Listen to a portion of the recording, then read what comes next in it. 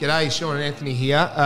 Thanks for tuning into the podcast. Tell us what you really think. We're just going to cover off on reviews of different financial services apps, technology, articles, services, and products.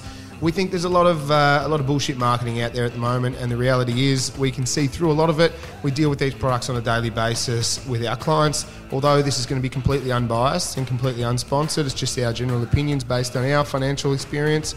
We think we can add a lot of value, and you can do a lot of research through this podcast on different things that you're considering to help you and your financial well-being. We hope you enjoy. Welcome back, Anthony. Thank you. Episode 4 this week. We'll start off by we're here to celebrate. There's been some big changes here at 14 Northumberland Street, South Melbourne. Certainly has. We got haircuts yesterday. we look fresh, ready to go, ready to hit it. So the barber shop that we go to around the corner here, they were pretty excited about opening their doors again after I think it was a 5.5 week. Rest against their wants and against their will, if you have to say it like that. But it was good to see them back. A lot of banter in there. It was a good feel. They're doing things a little bit differently with because they've got a couple of shops. That's right. Are they rotating through? Yeah, I think they're doing so they've got obviously a shitload of barbers that fill 12, 13 chairs or whatever, and I think they're bringing them back on a rotating roster so that they're just using one shop at this point. Yeah. Then they'll see obviously there's going to be a resurgence of activity for this couple of weeks because everyone's walking around with dreadlocks. Yeah. I know I look like a microphone head myself for a while there. My beard's gone, so I was growing a beard and I was going to grow it to the point where I wasn't going to shave until the pubs opened. Yes, that was looking like it was going to be getting a little bit scary by then. So my beard's gone. I shaved that off after I completed a pretty big feat last week, timely with the COVID rest and the pubs and everything being closed. I was able to get stuck into some training and completed a 100k run from the Spirit of Tasmania to the end of the road in Portsea. So me and a couple of boys from Freedom did that last week, which was pretty insane. But it was good to have that done and mark that momentous occasion with clipping the beard off. So here we are. Yep. No, I was going to say I get tired even thinking about driving to Portsea. So I don't know how you ran it. Well, I won't be doing it again, I'll tell you that. But here we are. Good to see a couple of other small businesses coming back. So obviously we're in South Melbourne. Yes. We get a couple of the cafes we go to all the time. We've been sharing it around again now because a few of them have opened their doors, which is good to see. Still doing takeaway and all that sort of thing. It's good to just get out of the office, and when we are in the office, being able to just get a breather. And it felt like it was cabin fever for a while there, whether you're working from home or working from the office. Yeah. Now it's starting to just see those little perks of life coming back. Yeah. And you were saying the market it's pretty busy. Like the market, it's not exactly that easy to get into because I think it's got a massive line you got to wait for if you want to go down to the meat section. That's obviously one of the crowd. It's always crowded. Yes. They've got a pretty strict rules around the line up to get in there. Yeah. But at the same time, a lot of the smaller vendors on the outside of the market, they've come back as well. Yeah, definitely. It's starting to pump again around South Melbourne, which is good to see. That's why we moved here. Yeah, absolutely. No, it's good that we're starting to see a little bit of light at the end of the tunnel. For sure.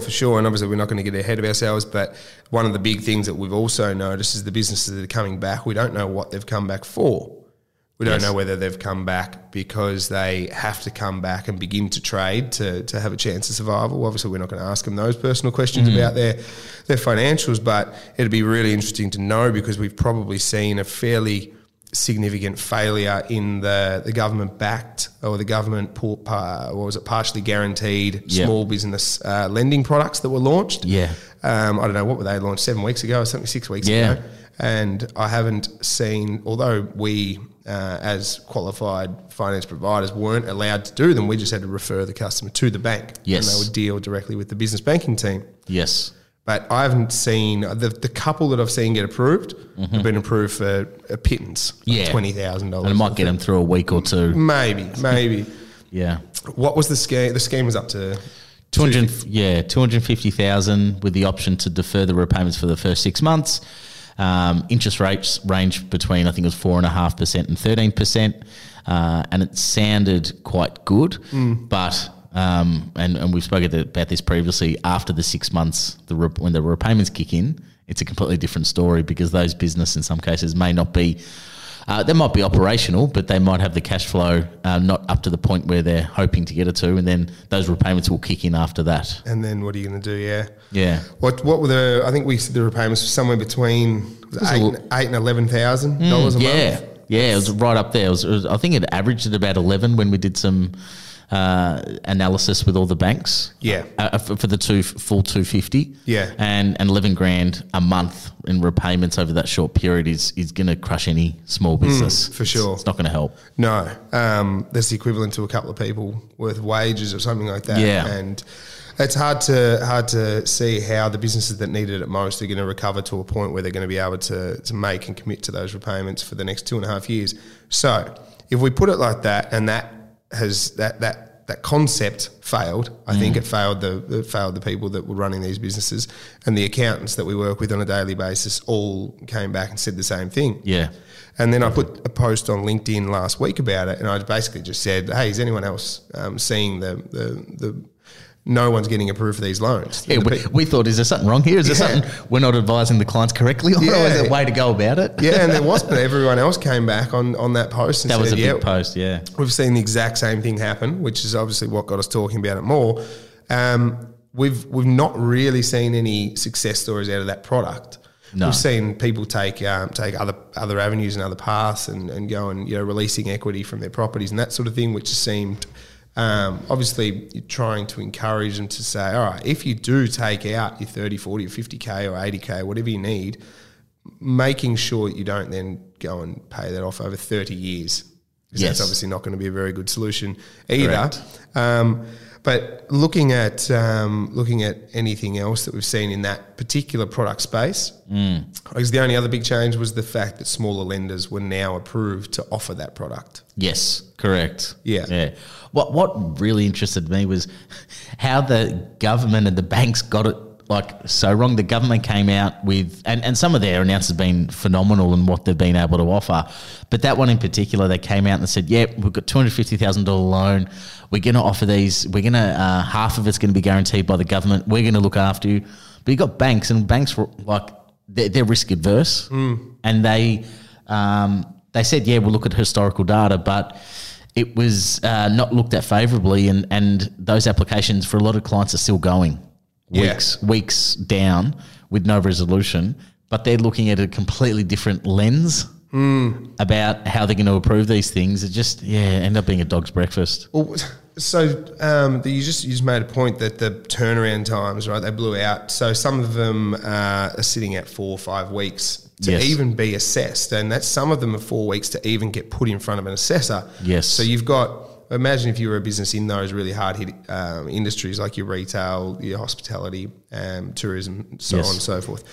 If you're in those industries and you've applied, 4 weeks has passed, and then they start to make these changes to relax some of the laws around it, you've nearly committed your entire period of pain to that one application. And then only the new lenders or the smaller lenders or the second-tier lenders that have come out now with the ability to give these loans with the government guarantee at 50%, they can turn them around in 3 or 4 days, but it's almost like they're too late to the party. Yeah. So the solution still hasn't really been provided. No.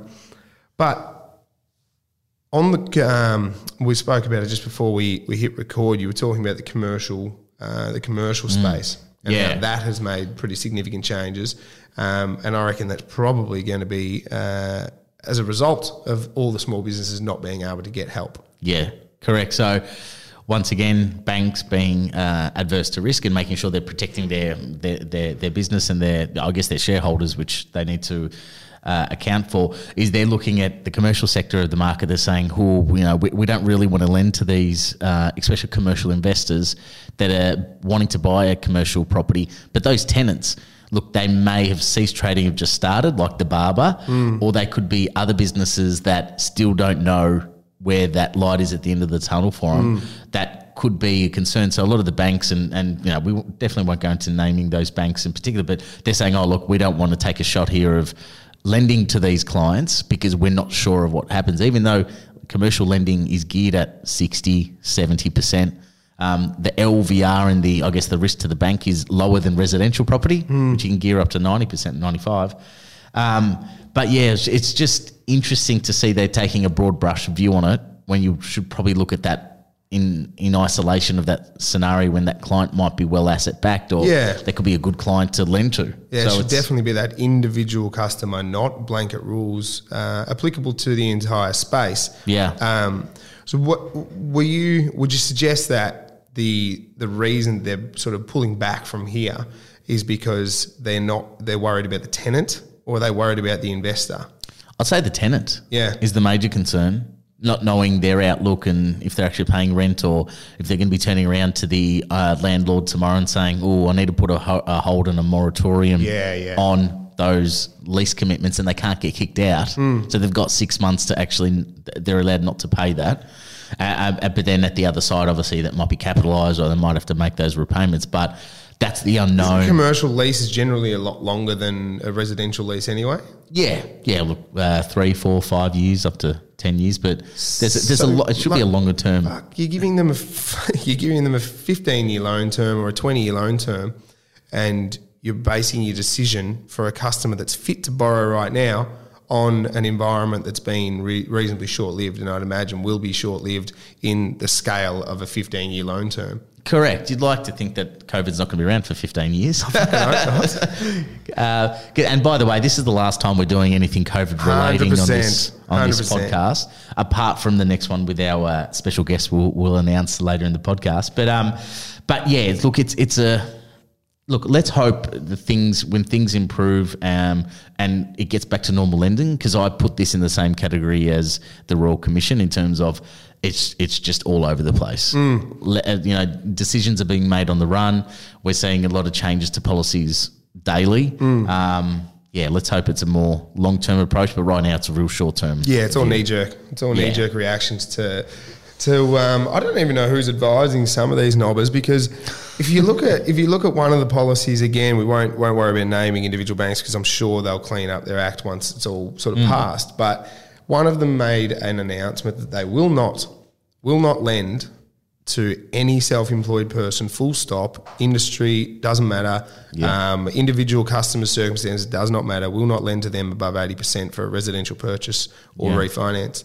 Yeah, that was an interesting one. You're closing doors to some of the strongest customers in the country. And it's just way too blanket. But anyway, the good thing is that now that there is a lot more optimism around, there is a lot more confidence, and that's probably shown by the amount of people that we've been seeing coming through the door with pre-approvals. Yeah, that's been interesting. Like we probably mentioned, we've seen a lot of activity around the refinance market for the last couple of months, 2-3 months, and that's just off the back of some really attractive interest rates. And but now we're starting to see those purchases that were maybe in the market before COVID wanting to get back in, or people seeing that this is a good time to be buying with a limited pool of buyers that are around. So it's what have you seen? Yeah, just the number of pre-approvals and the urgency that people are coming back. So 4 weeks ago, they were saying, oh, look, I want to maybe think about getting a pre-approval. I might just see what happens over the next couple of weeks. All those guys are now coming back saying, shit, quick, put it in place now. I want to be ready now. Yeah. And we're hoping that they want to go to lenders that don't have enormous turnaround times, because some have blown out a little bit. But at the same time, to have that activity and to have those consumers come back and say, yeah, we want to go now. Yes. That's obviously super encouraging evidence for the real estate market. I don't know. I don't have a personal opinion yet as to what's going to happen for the real estate market in 2020. I honestly could not tell you. I think there's still way too many variables that could impact it for good and bad. But as far as what we're seeing just from our exposure to our customers, looks like they're pretty keen to get in. And in fairness, most of mine are home buyers. Okay. A lot of mine are home buyers. They want to get out and buy their own place, as opposed to people buying a first or second investment or whatever. Yeah, and yours? Even speaking to agents, so just getting a feel for what they're saying, especially off the restrictions loosening with, I believe, up to 10 people can attend open houses now. Yeah, are auctions open again? They outdoor auctions? I believe so. There's limitations on the numbers, don't quote me, but I did read that I think it was up to 10 people in opens and maybe 10 people go in and out and then another 10 people after that. So they're starting to see a lot more inquiry, even just in this last week. To sell properties, a lot more inquiries from buyers to be interested in properties. And they're getting a lot more activity and a couple of the agents said, no, we're flat stick again. So that's encouraging to see in the micro level that there's that activity coming back.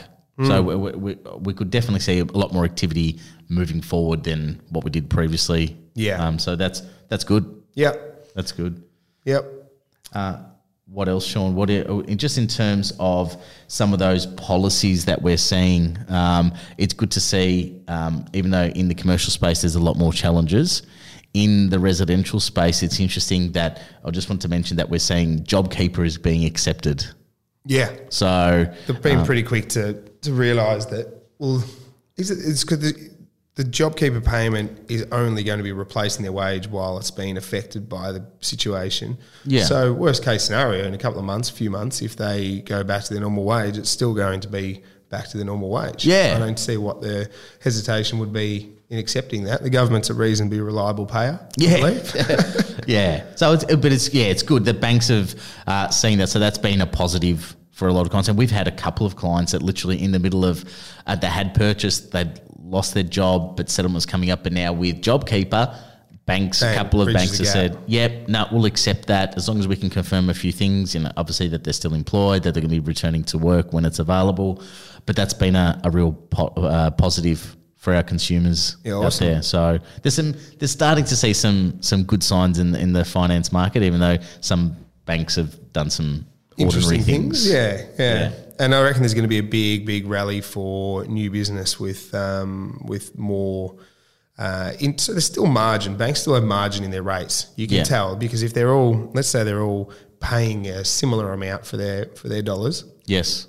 There is still a reasonably big disparity between one bank to the next on, let's just say, whether it was a variable rate or a fixed rate or whatever. There's still a lot of margin in there. There is flexibility. So I think there is going to be a big rally for new business once things do start sort of smooth out a little bit over the next couple of months or however long it takes. They're going to be pretty hungry for new business in the refinance market. So that'll be another not battle that we'll end up having to deal with, but it'll just be making sure that people are getting the right education, not being outsmarted by pretty clever marketing, which has been the challenge over the last couple of months because everyone's getting these carrots dangled in front of them for all of these super sharp rates, and they ring up and ask why their rate isn't at 209 or 219, and they don't realise that all those rates are advertised at fixed rates. Yes, that's good to know.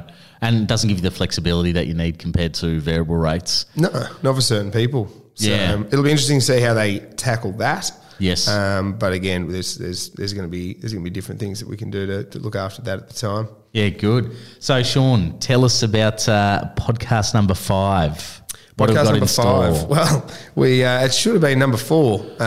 We began to record it on the weekend just gone. However, there was some construction going on next door. They decided to use a jackhammer all day. So we tried to get it done in their breaks, and we tried to ask them politely to let us complete it. But we've got the man, the myth, Andrew Morello on. So he's going to come and talk to us, and we'll go through his full introduction and his list of accomplishments as long as your arm. Absolutely. No, it's exciting to have the great man here, and he brings a lot of energy to the room. He does. And he brought a lot of energy to the room. But it was just a take 2 situation. We couldn't get the man to shut off the jackhammer, so he's back in tomorrow to record it, and we should have it up later this week or next week, which would be awesome. So make sure you tune in to hearing about the great man, what he's involved in, some of the projects he's involved in overseas and here, and his outlook on life, which is generally pretty positive. But get his thoughts on the world. Yeah, for sure. It'll hopefully be a much more positive episode than the previous ones with the negative talk about the COVID, and Absolutely. We hope that the one after that has even less to do with COVID and everything. We will be phasing this out. Absolutely. There's plenty of other things to speak about, and we look forward to sharing it. Indeed. Good stuff. See you, mate.